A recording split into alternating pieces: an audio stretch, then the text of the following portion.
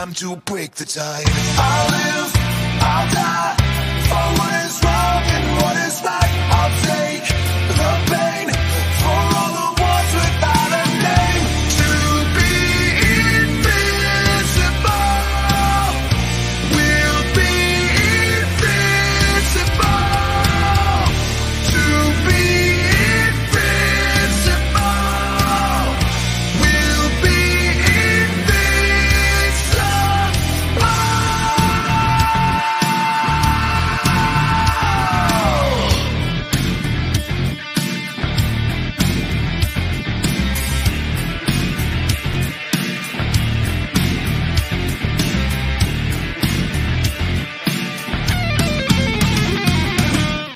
Hey guys, welcome to Two Guys in Hockey Talk, Season 4, Episode 37. I am pumped. It's a great show where it got set for you today. Pavel, our cat, he likes to call himself the insider. We'll see how much of a scoop he's got for us tonight. We got back with us Jamey Baskow from Flyers Nitty Gritty, also accredited journalist now with the Flyers. We're going to talk to him in just a sec. Pavel, what do we got going and what's happening? We are live every Wednesday at 7 p.m. We have a lot of news happening. We've got the Stanley Cup Final coming up. We've got some insight with Jamey about the Philadelphia Flyers and where they're going to pick in the draft, which I know you have your Revs top 15. We've got a new article up on our webpage at twoguysinhockeytalk.com, so go give us a follow. We're hoping Jamey can write for us a little bit and get some stuff up there about the Flyers because I know he's got a lot of insight. You give him a follow on Twitter. Jamey, where can they find you on Twitter?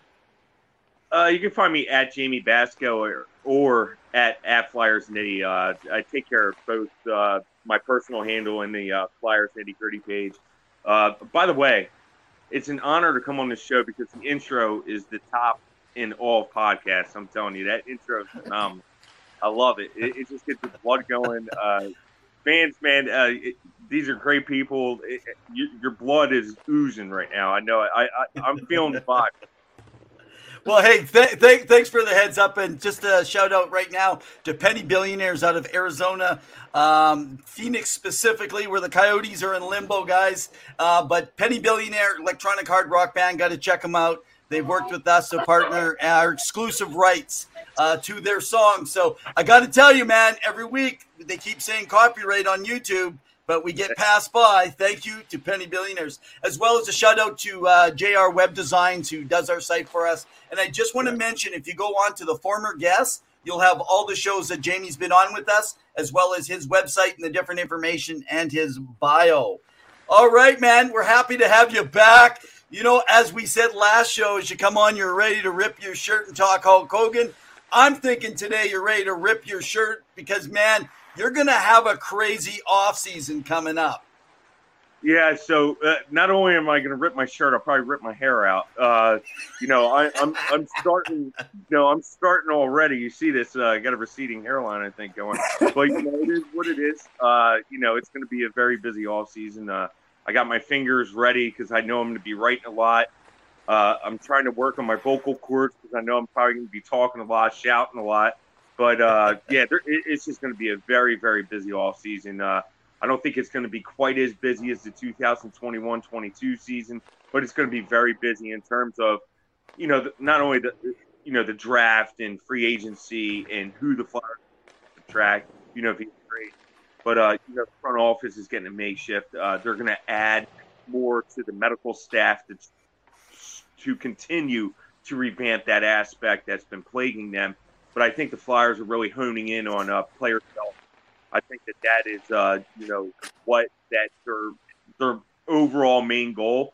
Danny Briere is a smart man. Every GM comes in, they want to pick their own guys or women for that matter and place them in certain aspects of, where they think or they want the players to succeed. If anybody knows this organization the best, it's Danny. He's been around for a while. He's played with them.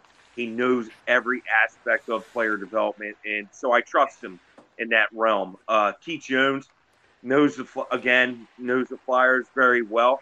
Mm-hmm. A smart man, an intellect. I had a very good conversation with him for an hour at training camp this past year. And he's just a very intelligent man, loves the sport of hockey. but knows the Flyers in and out. And the good thing about Keith Jones is he can compare the Flyers to where they are now to where each team in the NHL is, because that's his job as an analyst.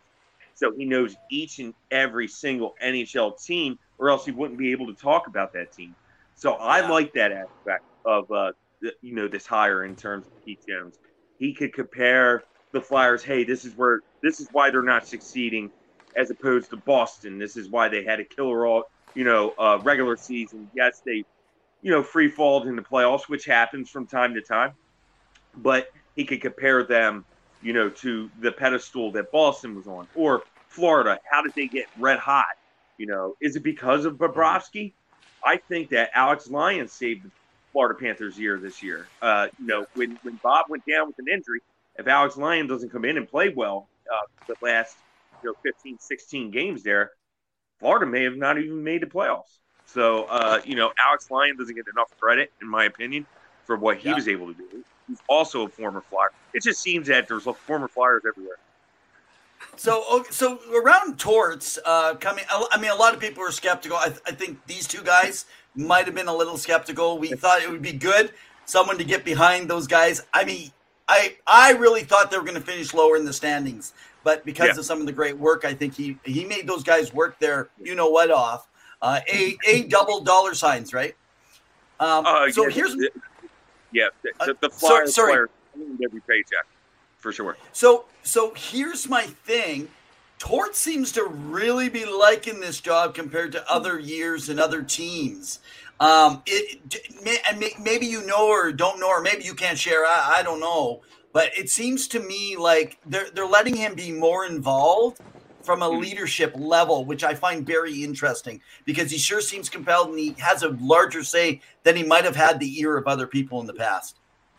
And maybe that's one reason why he stuck with the Flyers and chose the Philadelphia Flyers. Maybe they allowed him. Chuck Fletcher was also a smart man. Unfortunately, he just wasn't able to get the job done. He just had a lot of bad luck in there as well, in terms of COVID, in terms of, just different reasons, in terms of injuries. And just it seemed every trade he did or everything he tried to do to make shift to get a jump start for this roster has backfired and backpedaled. So, but he, I think, gave Torts the reins. And I don't necessarily think he was just the one calling the shots there. I think that, Bobby Clark and all were like, hey, this is what's going to happen. I think he had to get the approval of John Tortorella. And I think that John Tortorella had all the backing of the Flyers front office that it maybe have not have been maybe Chuck Fletcher's first hire, to where he was able, this is what they said, hey, we're going to give you some reins. We're going to give you some say. You could choose exactly who you want on the ice. You won't get any backfire. I think that's what handcuffed AV, I would say, a little bit there.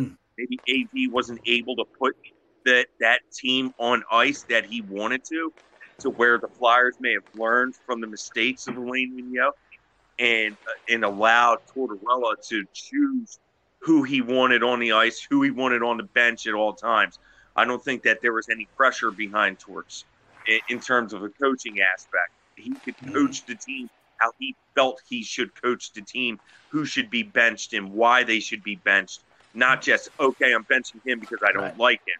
No, there's got to be a reason to it. And I think that goes with effective communication. I don't think he needs to communicate with his players on a regular like that. I don't think he needs to go in there and be friends. There should be separation between the players and the coach, and I think that he did that well.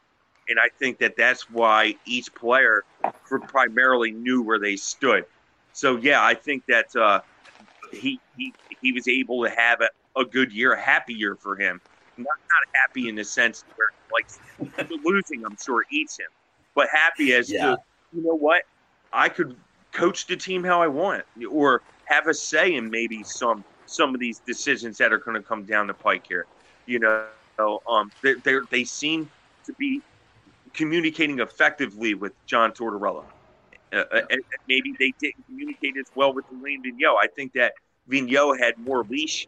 He was able to hand select his team I don't think they communicated necessarily with Elaine to where now they're pulling back the reins saying, hey, I'm calling the shots, but we'll let you – we want to hear what your thoughts are. That's fair. So I do want to shift a bit because I do have some questions about Danny Briere and some of the big upcoming decisions he has to make about the team, including something you discussed on your Twitter about Carter Hart. But before we get to that, I just want to kind of applaud and kind of get your take on Scott Lawton. He performed at the Worlds. He was an alternative captain. He won gold. And as you know, on top of him, besides some of the Calgary players who didn't have the best years, what are your thoughts on him winning gold and proving doubters wrong amongst some other players there, and what that confidence will bring to him in the coming season for the Philadelphia Flyers? He's a player that I want around the locker room. He's a player that I want around the locker room because of his leadership abilities. Take Scott Lawton out of there. You don't know if Cam Atkinson, for one, is coming back 100% healthy, although he said he is. You have Sean Couturier, who's like he's also going to come back 100% healthy. So if you were to, let's just say, like the naysayers, they want Scott Lawton gone. You know, there are some people that actually don't know why he's around. Like you said, he's underrated. He was an alternate captain for a reason, you know, for Team Canada. And that's a hell of an honor anyway in itself. Team Canada has a ton of phenomenal hockey players. And to be named as alternate captain for Team Canada, that means something. That shows that maybe some Flyers fans don't know how good he is, or we undervalue his abilities or leadership abilities. You know what I mean? That he's able to bring inside the locker room. He's a very nice person. On top of that, he's I think he's a hell of a hockey player. He does everything the coach asks.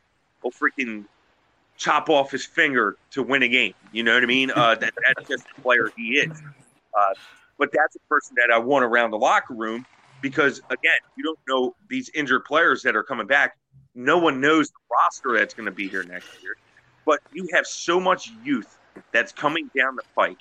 You already have a ton of youth on this team. You need that veteran to bring everybody together, and that's what Scott Lawton does well.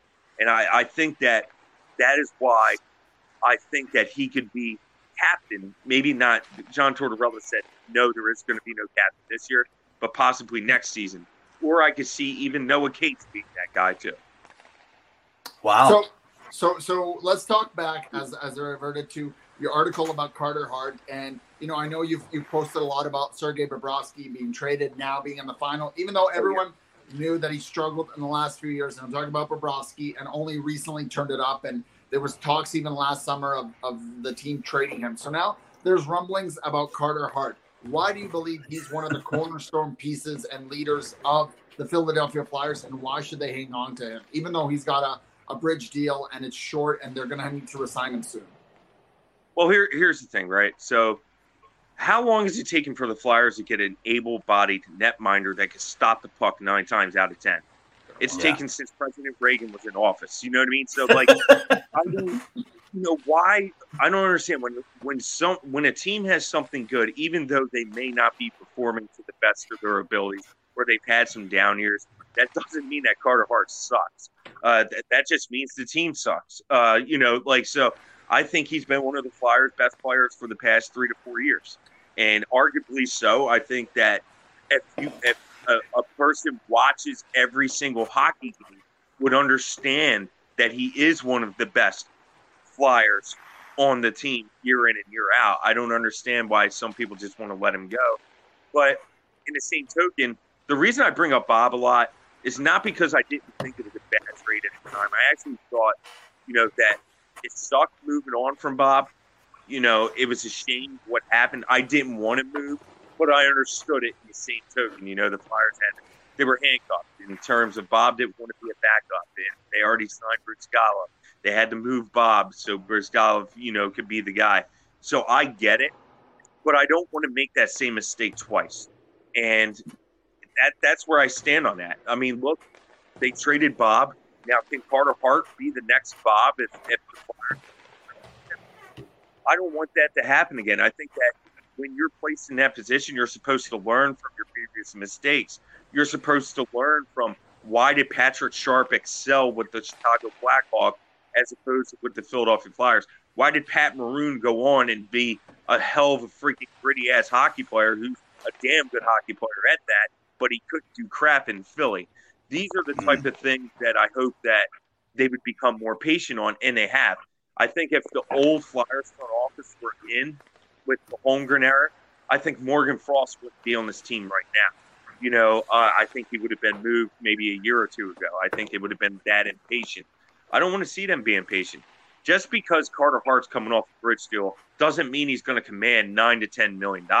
It just means that he might command 4.5 to 5.5 million per year. And I think that that's probably what he's going to get.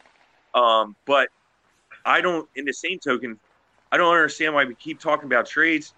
The Canadian investigation is still ongoing in the World Juniors. I don't think there's a team that's going to come along and say, hey, yeah, let me trade 1 to 2 first-round picks and a player for Carter Hart, I just don't think the Flyers are going to get the value that they want for Carter Hart. When you historically look at goalie trades, there aren't many first-round picks that are moved for goaltenders and stuff. I just don't want to see the Flyers make that same Bob mistake again. And that's why I bring up Bob. It's not because I think Bob is the greatest player or greatest prospect to ever enter Philadelphia, but when you have an able-bodied, good netminder, why not stick with that person? The Flyers had a good prospect. Why didn't they hang on to Bob? And I seen the same for Sam Ersson. Why do people want to just get rid of the goalie depth? The goaltending position is the most unpredictable in the sport of hockey. Yeah. Look, the Flyers had to use 8 goaltenders just 2 to 3 years ago. Do the fans want to get put through that again? You don't know who's starting on, each night. At least now you're like, oh, okay, Carter Hart's going to start. That makes me feel good to have that guy back there that you don't have to worry about. Give him a damn defense. Look at the defense that Steve Mason had with Pronger, and Kimo Timonen and all. Imagine if Carter Hart had that D, and man, just imagine, there's been some good defensemen that have come in here, just imagine, when is Carter Hart going to get that defense, So it's interesting, Jamey. Just kind of going back, and of course, you and I were in on a Twitter discussion with someone saying Bobrovsky, right? He's not one of the greats because he hasn't won the Stanley Cup. Let's go back to that in just a moment. We can kind of finish off that discussion here, actually, on the show. We talked a little bit about it last week, but Carter Hart. So we've had goalies on, and some of the goalies, what they'll tell you. So now Jadlyn Spooner, she played out of the University of Windsor, but one thing, she's very good at understanding the positioning of goalie. In fact, she even called out Jack Campbell for the way he places his hips and stuff. She thought it was going to be a disaster for Edmonton, believe it or not, previously. But she brought up an interesting point, and she says because I look at save percentages, but when you look at a save percentage on a team that doesn't play a good defense, and so we got Carter Hart at 6 years, at over 200 games, and he's still putting in a 906, which essentially is what Carolina's goalies were putting in here. Now, I know you want him at 915, but you're talking about quality chances against Hart. Like he's literally got 2-on-1s, 1-on-nothings. The guys are allowed to literally walk right in. Yeah. It's just like they give there's no gap control sometimes for the defensemen when they're pressing too hard. And so, like you said, when you get to that point, how do you give up on a guy? He's 24? Yeah. And that's what I'm saying. He hasn't even entered his prime yet. He hasn't even entered his peak years yet. He's ahead of schedule. It's mind-boggling that he was able to come in this league at the age of 20 and just excel. The way he has. I mean, he's supposed to struggle. And yes, he has had some struggles, but I think that he hasn't struggled to the amount that would say, oh, okay, he might have to be sent down. No, he came up and was up for good. He was never sent back to the AHL. I think that shows on how good he is. And I think that Philadelphia has something really good with Carter Hart, that he's 24 freaking years old, and we're ready to kick the can for a 24-year-old netminder who's a very good netminder. Like, putting up numbers like 1-on-0s. The defense was a little bit better this year, I think, towards his game. They still had a ton of turnovers, and I think that that's what killed him. In terms, you're talking about chances. Man, there was times he was facing 40 to 50 shots a night, every single, like at least 8 or 9 nights in a row. He was facing a barrage of shots. That was one bad area this year for the Flyers. They just allowed too many shots. They blocked a ton, don't get me wrong, but they allowed too many shots. And what happens when you throw a puck on net? Anything can happen, right? That's why players have thought, hey, let me just when the play breaks down, you got a few men in front. Hey, just pop it in on a goalie. Who the heck knows? Maybe he was very good with his rebound control this year, and I think that was a little underrated. I think that's an area that I see him improving on each year was his rebound control. For the past few years, he's let up those squeakers. He makes a really good fine save, but lets it up. This year, he was man, the puck just got sucked in his pads. He did a very good job with his rebound control. So kudos to Ken Dillabaugh for that.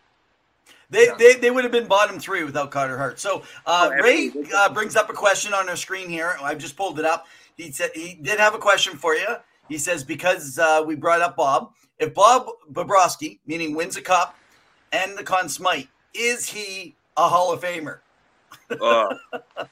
Dude, that's a tough one. I would have to say yes. I mean, he's won, multiple Vezina, for a reason, right? So, that's what I mean. I say yes. I mean, he proved this is the pinnacle of Bob right here. If he wins the cup, I do believe he's a Hall of Famer. I think even if he doesn't win the Conn Smythe, which it's going to be a toss-up between him and Matt Tkachuk. I think Tkachuk's I still think it's Bobrovsky over Tkachuk. I know Tkachuk is important, but just without Bobrovsky in that series versus Toronto, but we haven't even finished the Stanley Cup final yet, man. What if Bobrovsky lays an egg now? So I don't mean a shutout, right? Tune in on this and say, do you decide on the full body of work of the playoffs, or is it usually the last series? But really, I think it's the full body of work. What your thoughts, Jamey? Yeah, I think it's. I think it's a full body. I think it's a full body, and you got to see what got you from point A to point B. And I do agree with you. Bob stood on his head in that Toronto Maple Leaf series. I think that he was able to stifle Austin Matthews, Mitch Marner and stuff. It wasn't because they had their lack of fair chances. They had some really grade A quality chances. It was just Bob was that good. I think that Bob stood on his head, and I think you're right, Pavel. I think he single-handedly won him that series, and that's the key. What Carter Hart does well, he keeps his team in it and allows his team to stay in it just long enough for the Reigns for them to get their feet going and they pop in the goal and then they start making themselves feel good again. And now they're up all of a sudden from maybe being down 2-1. Now they're up 3-2. So and that's what I saw a lot this year as well. And I think that Bob did that. He withstood the barrage and just allowed Florida to get their feet going. And I'll let you comment on this, Jamey, because I'm looking up the stats on HockeyDB. But Carter Hart this year played 55 games. So that's quite a bit for a goalie who's a starter. We know that oftentimes you try to split it. I know like 50 to 55 for a starter, which he is. And I know with injury or breaks and stuff. But during that time, he had 2.94 goals against, which is a little higher. But the Flyers defense wasn't 100%. Like their bottom, they let in a few, penalty minutes, things like that. But he had a 907. Talk to me about how well that is for a team that's in the bottom now. And yet with the defense that they had, he was able to stop most pucks coming into the net. I think that's I think it was a heck of an accomplishment to be over a .900 this year. You're figuring the Flyers defense is makeshifting. They're a very young defense. They had Cam York. There were people coming in and out of the lineup, daily, on the defensive side. But they stood in there for a while. Like, that's what I liked about Torts. He was able to get the D, keep it. But, like, Tony DeAngelo was so bad this year in terms of his defensive game that he just, allowed odd man rushes coming the other way. And Carter Hart was because he wants to jump. He was like Ghost. He was the same exact defenseman as a Ghost. He was thinking more on the offensive side as opposed to defensive side. Then you had Samheim. He didn't necessarily have his best season. He had what some would say was a down year compared to the year prior. So you had, and then You had Rasmus Ristolainen, who got off to a bad start because he didn't play because he was hurt. When he came in eventually after his injury, he was bad, for like 5, 6, 7 games there. And then all of a sudden he put together a solid year. And then you had Ivan Provorov. That's why I think so highly of Ivan Provorov, because he's going through partners like it's water, and he just does his business. And I think that he gets a lot more hate than what he should, being he doesn't even know who he's playing with on a nightly basis. And then you had Cam York, come in December, stay up for good, and look, that pairing worked between Cam York and Ivan Provorov. But then you had the middle pairing, and so the middle pairing and the bottom pairing were an influx there. It was a young team. Then towards the tail end of the year, they bring up Igor Zamula, you bring up Ronnie Adder and stuff. You're trying to make shift to see, okay, let's see if these defensemen will work, in the coming years. So it wasn't like Carter Hart had the greatest defense, in front of him, and that's why I think so highly of him. Like, he didn't know who was in there on a nightly basis, but yet he's supposed to be the man, and you had Nick Seeler, who I thought was arguably the best defenseman for the Flyers this year, most consistent defenseman, didn't get enough talk, in my opinion. That's bad when Nick Seeler is probably your most consistent defenseman, right? I mean, he was like Slavin out there, right? I mean, just imagine Carter Hart on a Carolina team with that defense, That's where I'm getting at. Is like, give him a defense, and let's see what happens. And I'm not talking about the forward, acting as defensemen, because I think that was something that they did very well this year, was support one another better in their own zone in particular, I think. And but like, man, it's just Carter with a barrage of shots. It's for him to finish with a .907 was phenomenal. If anybody watched, go back and watch the games. That's all I can say. And I don't know. It's insane. Absolutely. That the Flyers have something good, but there are some that just say, "Hey, give them away for a bag of pucks." I don't really understand it. Yeah, well, fans are really crazy as we go to watch, but that's why they're called fans. Because they are fans, they want to win. Yeah. That's all. Yeah. That's all it's about. They want to win. And I feel they're a fanatic. They're a it. fanatic, right? That's exactly what they are. They should be crazy because they're so passionate. Yeah. Exactly. So, by the way, if you're watching right now, this is Jamey Baskow. He works with Flyers Nitty Gritty. Some of the stuff he's talking about, he has over there. You can go check it out. Thanks to JR Web Designs, guys. You can go over to our site, pull up, go under former guests. You can pull them up. You can catch this broadcast as well as find the links to his site at Flyers Nitty Gritty. So he's got some great stuff if you want to hear about. In fact, there is one other thing. But before I go to one question, I want to ask you about Gauthier and kind of what's happening. I know you got an article up. So Ray, he's a New Jersey boy.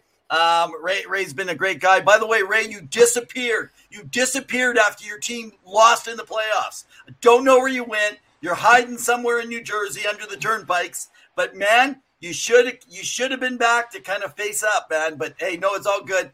And so Ray says this. I have to be honest. I'm very surprised Torts didn't blow up on someone this year. He didn't really blow up. He just benched a few key players. No. Kevin Hayes was one of them. But no, he says his remarks. He says he's surprised he didn't blow up. In other words, he was shocked that didn't happen. That honor was left for Paul Maurice during the Toronto, Florida game in the regular season. But anyway, sorry, go ahead. Okay, so he got there a few times. There was, and that was on the media. If some people watch some of the outbursts, following losses, it's great that he does it, and he does it for a reason. It's because he doesn't want to draw attention on his locker room. He'd rather have the attention on himself. So he tries to deter. Like if the Flyers, shit the bed, which they did a few times this season. Hey, you know what? Are you looking at me weird? Just stop. So now all the attention's on him as opposed to, hey, they just lost 6-0. Just got blown out, by the Pittsburgh Penguins. You know what I mean? So like he did a great job that way. But he did blow up. He did blow up on TK actually. And what happened was there was a shouting match. And there were some curse words involved with him and TK. This is in the beginning This is during training camp. Before he said, "I want you to be a leader," and TK looked at him and was like, "Really? You want me to be?" Like, he was never called a leader before. He was like, Wow. "Yeah, of course I want you to be a leader. You're the one that's gonna, be leading here. You've been here for a long time, for a period. Well, for a period of time, this team the best. I think very highly. And from then on, that's what sparked, TK. And TK is very admitting of that.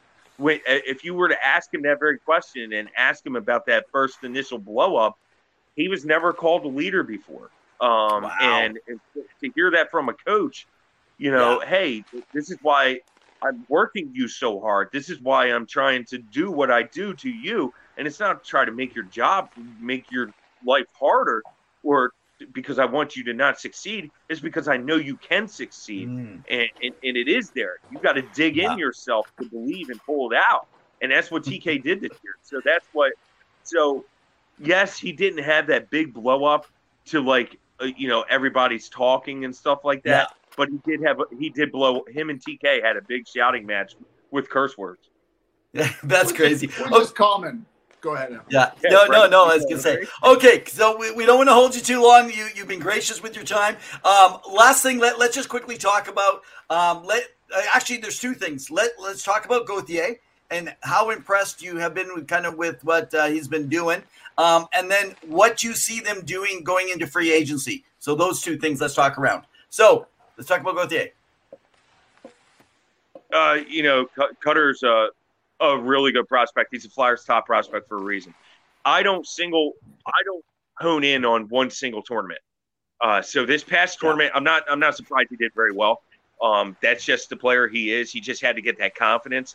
And I think that when he played in the under 18 world, during the winter, I think that he put a lot of pressure on himself because he knew all the attention was on himself. And I think that actually helped him. He's been on that stage before, but he's never been on the stage where, okay, all eyes are focused on me, sort of speak. So I'm not surprised he had a very good tournament. I'm not surprised he's kicking butt. He has one hell of a shot. What I'm impressed about him is his skating abilities. For his size to come down the ice, it really reminds me of like Jeff Carter or John LeClair coming off the wing there. And yes, I do compare him to them. I see that shot. John LeClair was able to pick. You see that tree on the wall there. He can tell you exactly which branch he was going to hit it at. That's what Cutter can do. Wow. That's how good he is. I see a guy like you can't teach that shot. That shot's just natural ability. And he actually talked to me about that. That he works on it, but he focuses more on skating as well because he knows that that's going to be a big aspect to his game. Wow. But he told me, I interviewed him back in March, and he told me that the Flyers are trying to develop him as a center. So I think that's why Boston College has him down the middle. And it's going to be interesting to see with Logan Cooley coming back this year to see what they actually do with Cutter and who they place where. I'm not surprised by the success that Cutter has had. I think everyone knew his arsenal, his plethora of being able to shoot from and just wanting to shoot from anywhere. The Flyers haven't had a player like that in a long time since Simone Gagner, in my opinion. To where he wants to shoot every time the puck is on his stick. That's the type of player that Cutter is. But I think what he's done well is he's getting better at his 200-foot game. You're starting to see a young man grow. I'm very impressed. That's awesome. Now, all right. In terms of the Flyers free agency, I think that the first big move is going to be trading Kevin Hayes at the draft. But I think that the Flyers aren't going to stop there. I really believe that Tony DeAngelo, if they can't move to move Tony D, they're going to buy him out and suffer that cap hit of $1.66 million this year, $1.66 million for 2024-25. Those are the first two moves I think the Flyers make. I firmly believe that. What a defenseman has to go. I think it's going to be Tony D, and it's just he didn't fit in towards the end, on that team. You know what I mean? It's sort of like Kevin Hayes. Kevin Hayes got along with the guys in the room, though, but he just didn't fit. He didn't jive. And I think that they have to trade Kevin Hayes, and I think it's going to be at the draft. I think that, all the GMs are together, in one area for 2 days, for 48 hours, So, like, I firmly believe that Kevin Hayes is the first one to get one of the dominoes to fall. And going into free agency, I don't see it being like 2021, 22. I see it being like they're not really going to add. They'll add maybe a cheap player. But I think in Kevin Hayes' aspect, right, they'll retain salary. Well, with them retaining salary, they'll get a prospect in return. It's not going to be a grade A prospect. It's not going to be an A- prospect. Yeah. It might be the lower level, like a B to a B-, maybe a C prospect. Sort of like Owen Tippett. When they traded Claude Giroux, Owen Tippett wasn't a grade A prospect at that time. He was like a B at that time, B-, because of the lack of success he had at the NHL level. I think you're going maybe not get a first round, like the first rounder that Owen Tippett was. You might get maybe like a second rounder prospect, from whatever team he gets traded to. And I'm hearing a lot about Columbus. There's a lot of links there for that. So that'll be kind of interesting. But I just see some subtractions. I think that one prospect that can move is Wade Allison. I think that for whatever reason, there was something when he was hurt, and I don't know. I just think that I'm a fan of Wade. I like his game, but if I could see a prospect move, on the team, on the Flyers roster right now, it's him. Right. Now at the Phantoms level, I see Wyatt Wiley leaving. I don't see him, signing that. He's an RFA this year.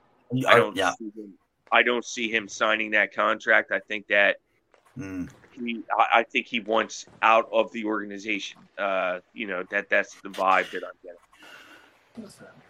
So Ray asks, do you think Ivan Provorov is really on the block potentially as well for moving? Yeah, I mean, when you heard Danny Briere say that more than likely, most likely Carter Hart will be our franchise netminder, but I will listen.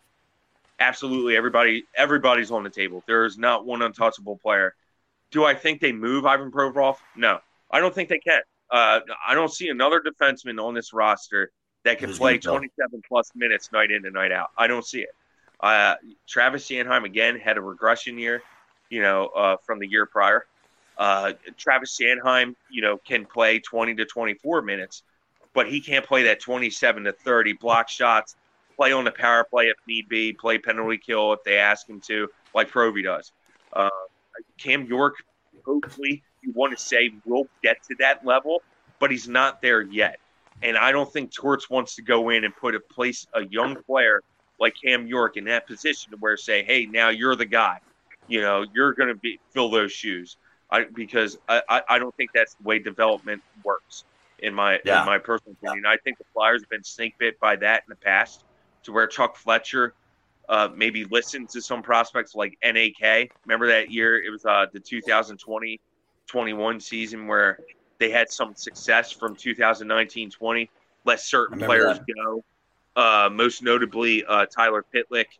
And so Chuck Fletcher was like, okay, well, we have NAK to fill Tyler Pitlick's shoes. How'd that work out? Not very well. No. So I don't think that they're going to place these young players in this position unless they know for a fact, hey, he can take that next step. Like, for instance, like Owen Tippett, it's got to be a very good increase in production.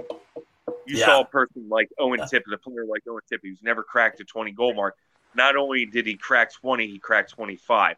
So my order of business as well, if I'm Danny Briere, before the season starts, it's maybe not my first priority, obviously, but I would re-sign Owen Tippett before he cracks the 30-goal mark. Because once he hits that 30-goal mark, the cap goes up for him. So as opposed to signing a contract for, maybe around $4 million, he hits 30. Now you're 5+. So I think that my goal, what I would do, I'd re-sign Owen Tippett to maybe a 3-year, $12 million deal, $12.5 million. But I'd also re-sign Carter Hart as well. I'd give him some assurance going into this year. Hey, you're the guy. We trust you. We believe in you. We want you to take the next step in your game. Go do it. And I think that that's one way that they could get production, more and better production from Carter Hart. So, yeah, it's going to be an interesting offseason. It's going to be a very busy one, but I don't think you're going – fans, I'm not going to lie to you. They're not going to add, like, Alex Democrat. They're not. No, exactly. So please – I just want everybody to get that out of their head that they're not going after the prime player this offseason. I know it sucks to say it again, and I know it's something that fans don't want to hear because they have to be more patient, but they're not going to really add. They will add cheap players on cheap deals. It's not going to be, that addition. They're going to subtract a lot. They're going to get rid of some long-term contracts. For instance, like I mentioned, Kevin Hayes. I look possibly they might move Travis Sanheim. I think is one of the first defensemen to move, and that's because for fans that don't know, his no movement clause doesn't kick in until July 1st. Mm-hmm. So they could trade him before the draft and not have to honor his wishes on what team he wants to go to. So I think that gives Danny Briere some leverage right now. Wow. Interesting. So quick final thoughts before we finish up. I wanted to know, I know that the Philly is drafting 7th. I know you really wanted to get the hockey gods to give you number 1 or at least top 3 for the Flyers. What are your thoughts on who they should draft? Should it be a center? Should it be somebody like Will Smith, not the celebrity, but the center? Or Zach Benson? Or do you really think that Matvei Michkov could potentially fall that low, given how well Leo Carlsson and Fantilli played in the world in the IHF tournament? I firmly believe that Michkov will not fall past 5, and that's not only because of my belief. You're looking at a sick pair of hands. I don't see another player prospect aside from like Connor Bedard and Adam Fantilli that has the hands of Matvei Michkov. Leo Carlsson would be close to that, but his puck skills are just insane. He's an insane player. But Montreal's GM has been on record as saying here about a month ago, and you guys are based out, so you know what I'm talking about. I will draft the best player available. So if that's the case, if Michkov is there at 5, he's going to draft Matvei Michkov. Plus, Montreal is in a better situation than the Philadelphia Flyers. They could wait 2 to 3 years until he's done his KHL contract. They don't need him right away. I think that Montreal, if you want to look at it in terms of their prospect pipeline, it might be a little tier ahead of the Flyers, in my opinion. So I think that they have a little more leeway there.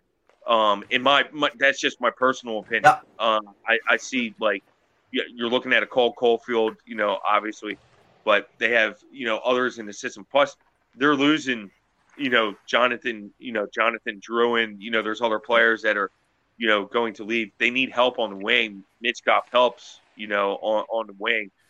But I think that the goal of Danny Briere is to draft the best player available. So Zach Benson, I think, is a player that could drop to the Flyers at 7.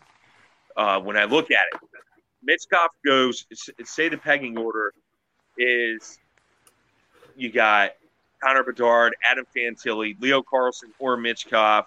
Then 5, you got Will Smith. Who do they take as 6? It could be a defenseman. It could be anybody. It could maybe Zach Benson falls. Maybe they pick Dalibor Dvorsky. There's always a European in there somewhere. Like a Swedish, player in there somewhere, or a German somewhere within the top, like 6. And remember Moritz Cedar, Detroit Red Wings went off board, drafted Moritz Cedar. Most pundits had him at anywhere from 10 to 15, as low as 20. Here they went off board and drafted him at 6. I think it's going to be something like that to where Benson falls. Wow. I see it. I see it. So I think that you're looking at two players. I think you're either looking at Dalibor Dvorsky or Zach Benson for the Flyers. I think that they should draft the best player available. And to me, if like you said, if Michkov were to fall to the Flyers, they draft Michkov, hands down. They're not where they could draft based off need in terms of, hey, we need a defenseman. Let's go off board and draft, David Reinbacher. Who I'm not saying is going to be a bad player. I think he's going to be a good player, but I don't think the Flyers are afforded that luxury to where they could go off board, and select, somebody, like that, or go off board and draft Axel, Sandin Palika. Wow. I don't think that they have the luxury of doing that. I think our board, it's crazy when you're thinking about boards. Our board is different from their board. Yeah, yes. What I mean is, like, their top 7 might be a little different from what we believe the top 7 is. So just because we believe that that's what the best 7 players are, may not be the best 7. But I think in this draft, it's a rare draft to where I think that you're looking at the top 8, and you could pretty much put, maybe not in stone, but those 8 players are going to be selected somewhere. You know what I mean? Maybe makeshift. But there's always that curveball. There's always that curveball. There's always that off-board selection. Yes. It's interesting you say about the curveball because I actually think Montreal won't take Michkov. We saw last year they kind of went right off the board. I'm a little concerned about their first-round draft pick. This doesn't make for exciting discussion and debate. I'm with you. I think if Mishkov's there, they take him. They have time to wait. They've done good with Russians in the past, outside of this last year in their goalie situation, which is just unfortunate. But we're talking like 2-3 years away minimum, right?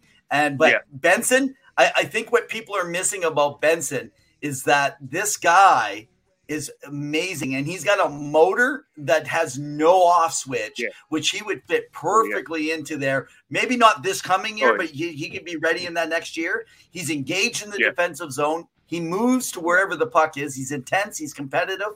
I mean, that's my pick if he's on the table and Mishkov's gone. But I can't see Mishkov's gone. They're very familiar with that organization, the Winnipeg Ice. I do have an interview lined up with him. So we'll see. This will be interesting. Looking forward to it. Yes. So, okay, guys, so you heard it. So, Jamey Baskow, Flyers Nitty Gritty. He does all things with the Flyers, the Phantoms, as well as the Royals over there in the Philly area. You guys got to pull him up. You can check him on our former guests on our website at twoguyshockeytalk.com. And go on there, catch their articles, follow them. How do they follow you again on Twitter? At Jamey Baskow or at Flyers Nitty. You can find me on either. I'm on a lot. And Evan and Pavel, they probably get buzzes and stuff at weird times and stuff like that. I love it. I love throwing the questions out there, but I mean, you guys are really good people. Like, and give me more. If anything, I should stop texting and or liking all your articles. I'm like, stop, Jamey. I need more. Yeah. Well, you're going to get a ton more here because I'm going to be writing a lot here in the coming weeks. That's excellent, man. Thank you so much, Jamey. Articles per day. No, I appreciate you all. It's great coming on your show.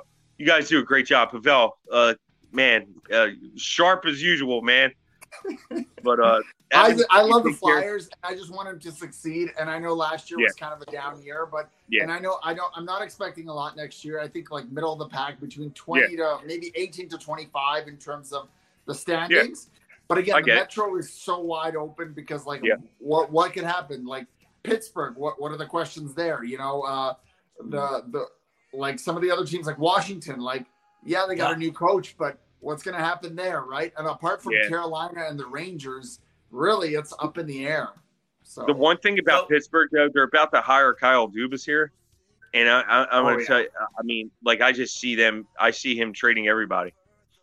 Yeah, exactly. Hey, so Key is on. She's actually part of the leadership that runs the Sports Empire Network. Guys, you can follow all our hockey content over there, as well as everything else from football, NBA, AEW, you name it, on all their podcasts. You can check them out.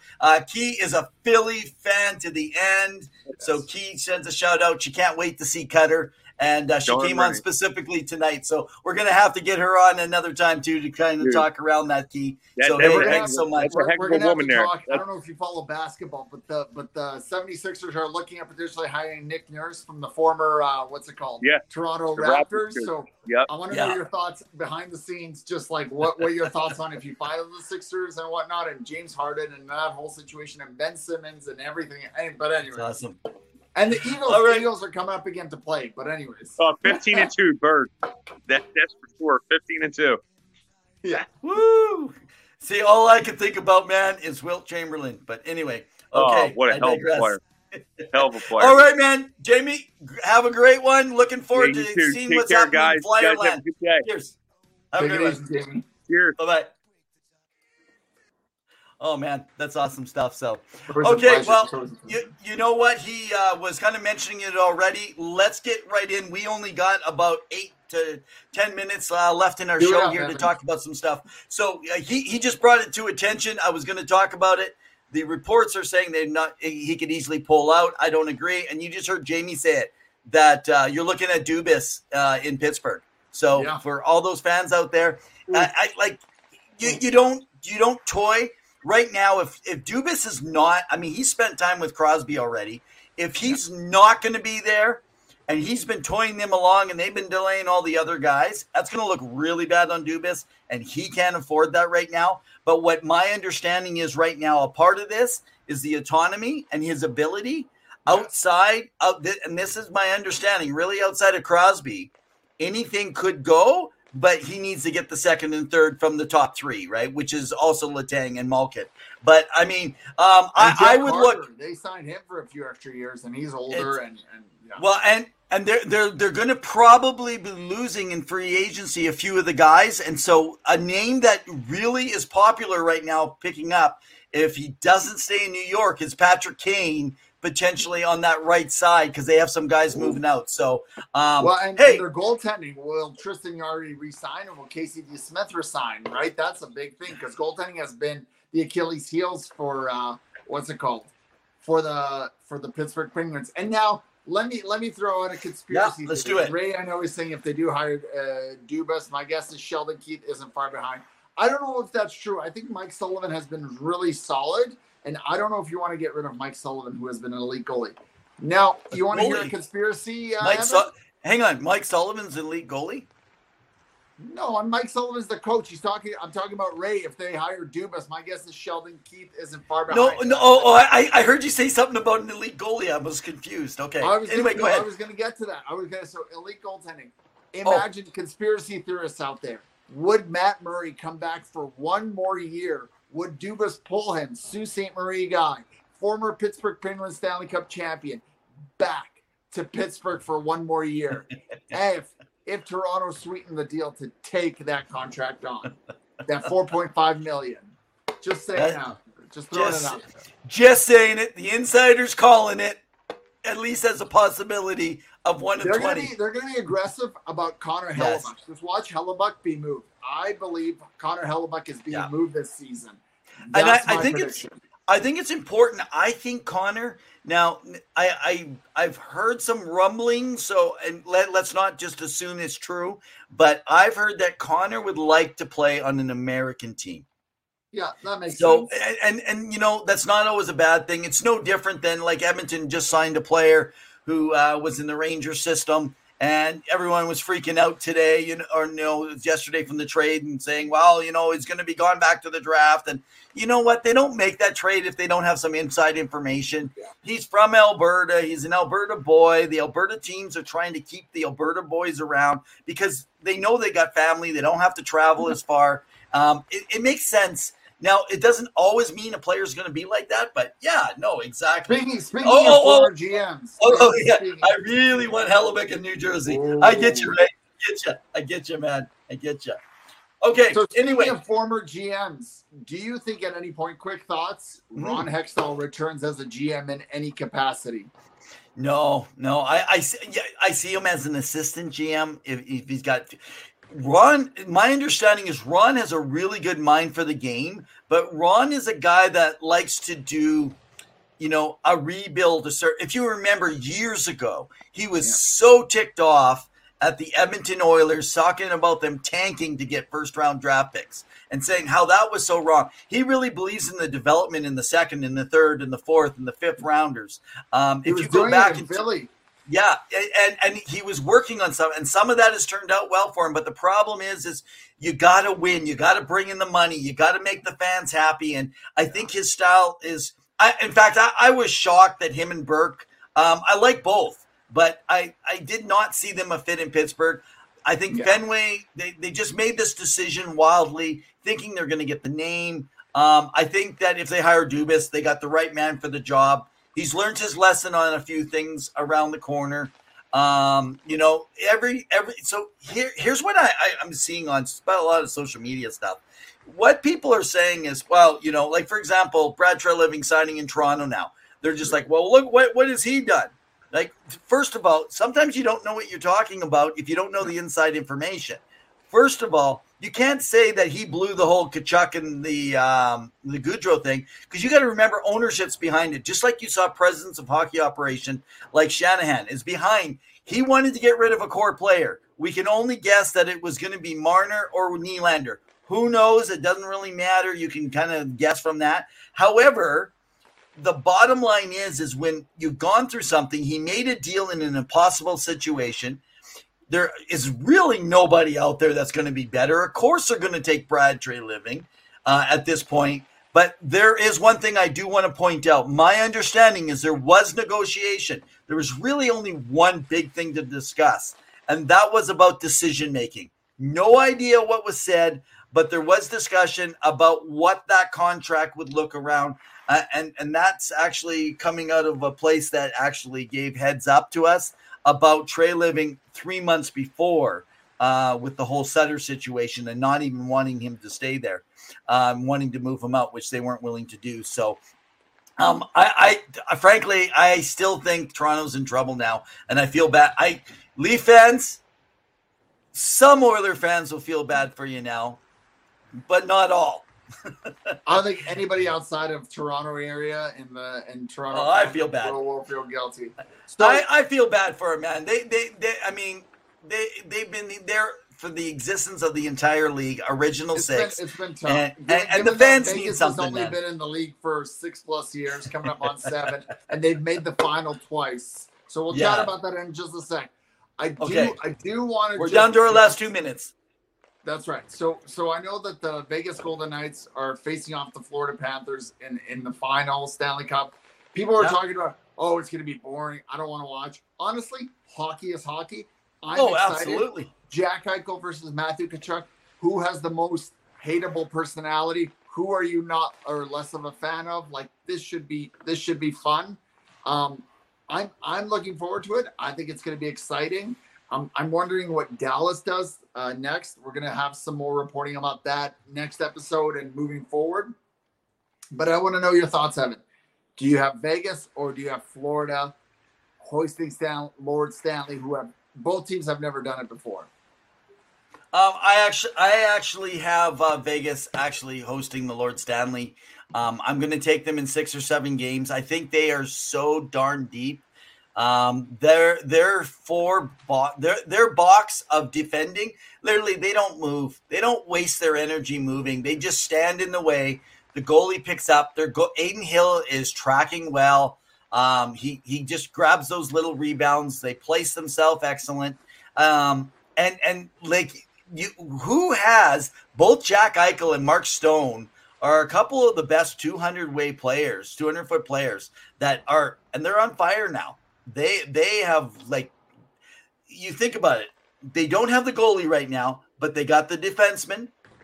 They got their stud in Pietrangelo. They got Nicholas He's Hague. got a 921 save No, percentage. but he's not a stud goalie. I'm talking about building from the goal out, right?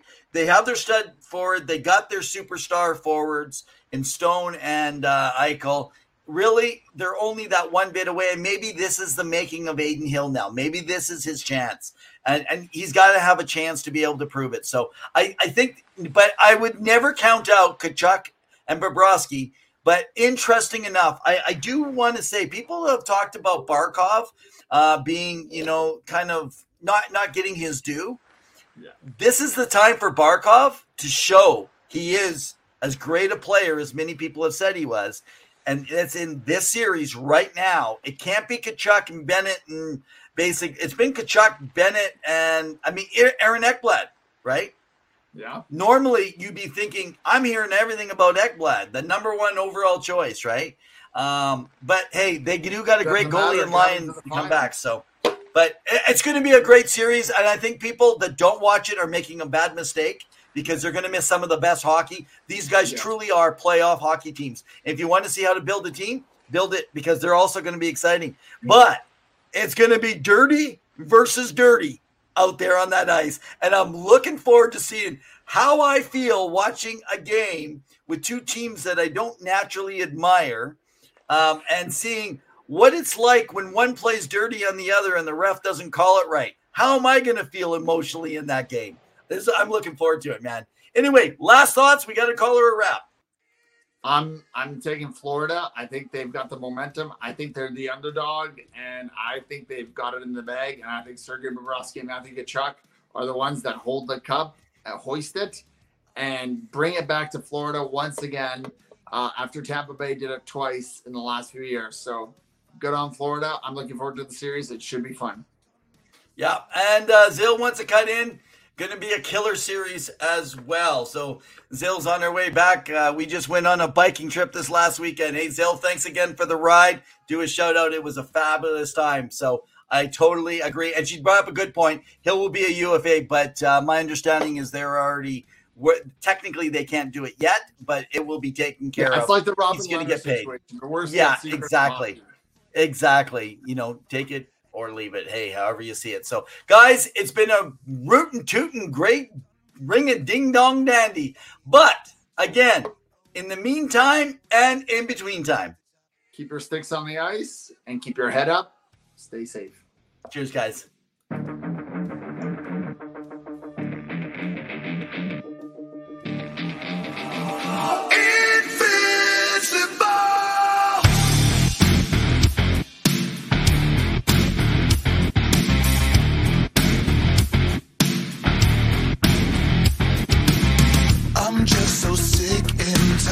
I'm hanging on a wire, a foot over the fire, and it's burning, I can feel it inside. Done with the same cliche, done with the day after day. There's got to be a way. Now is the time to break the tide. I'll live, I'll die, for what is wrong and what is right. I'll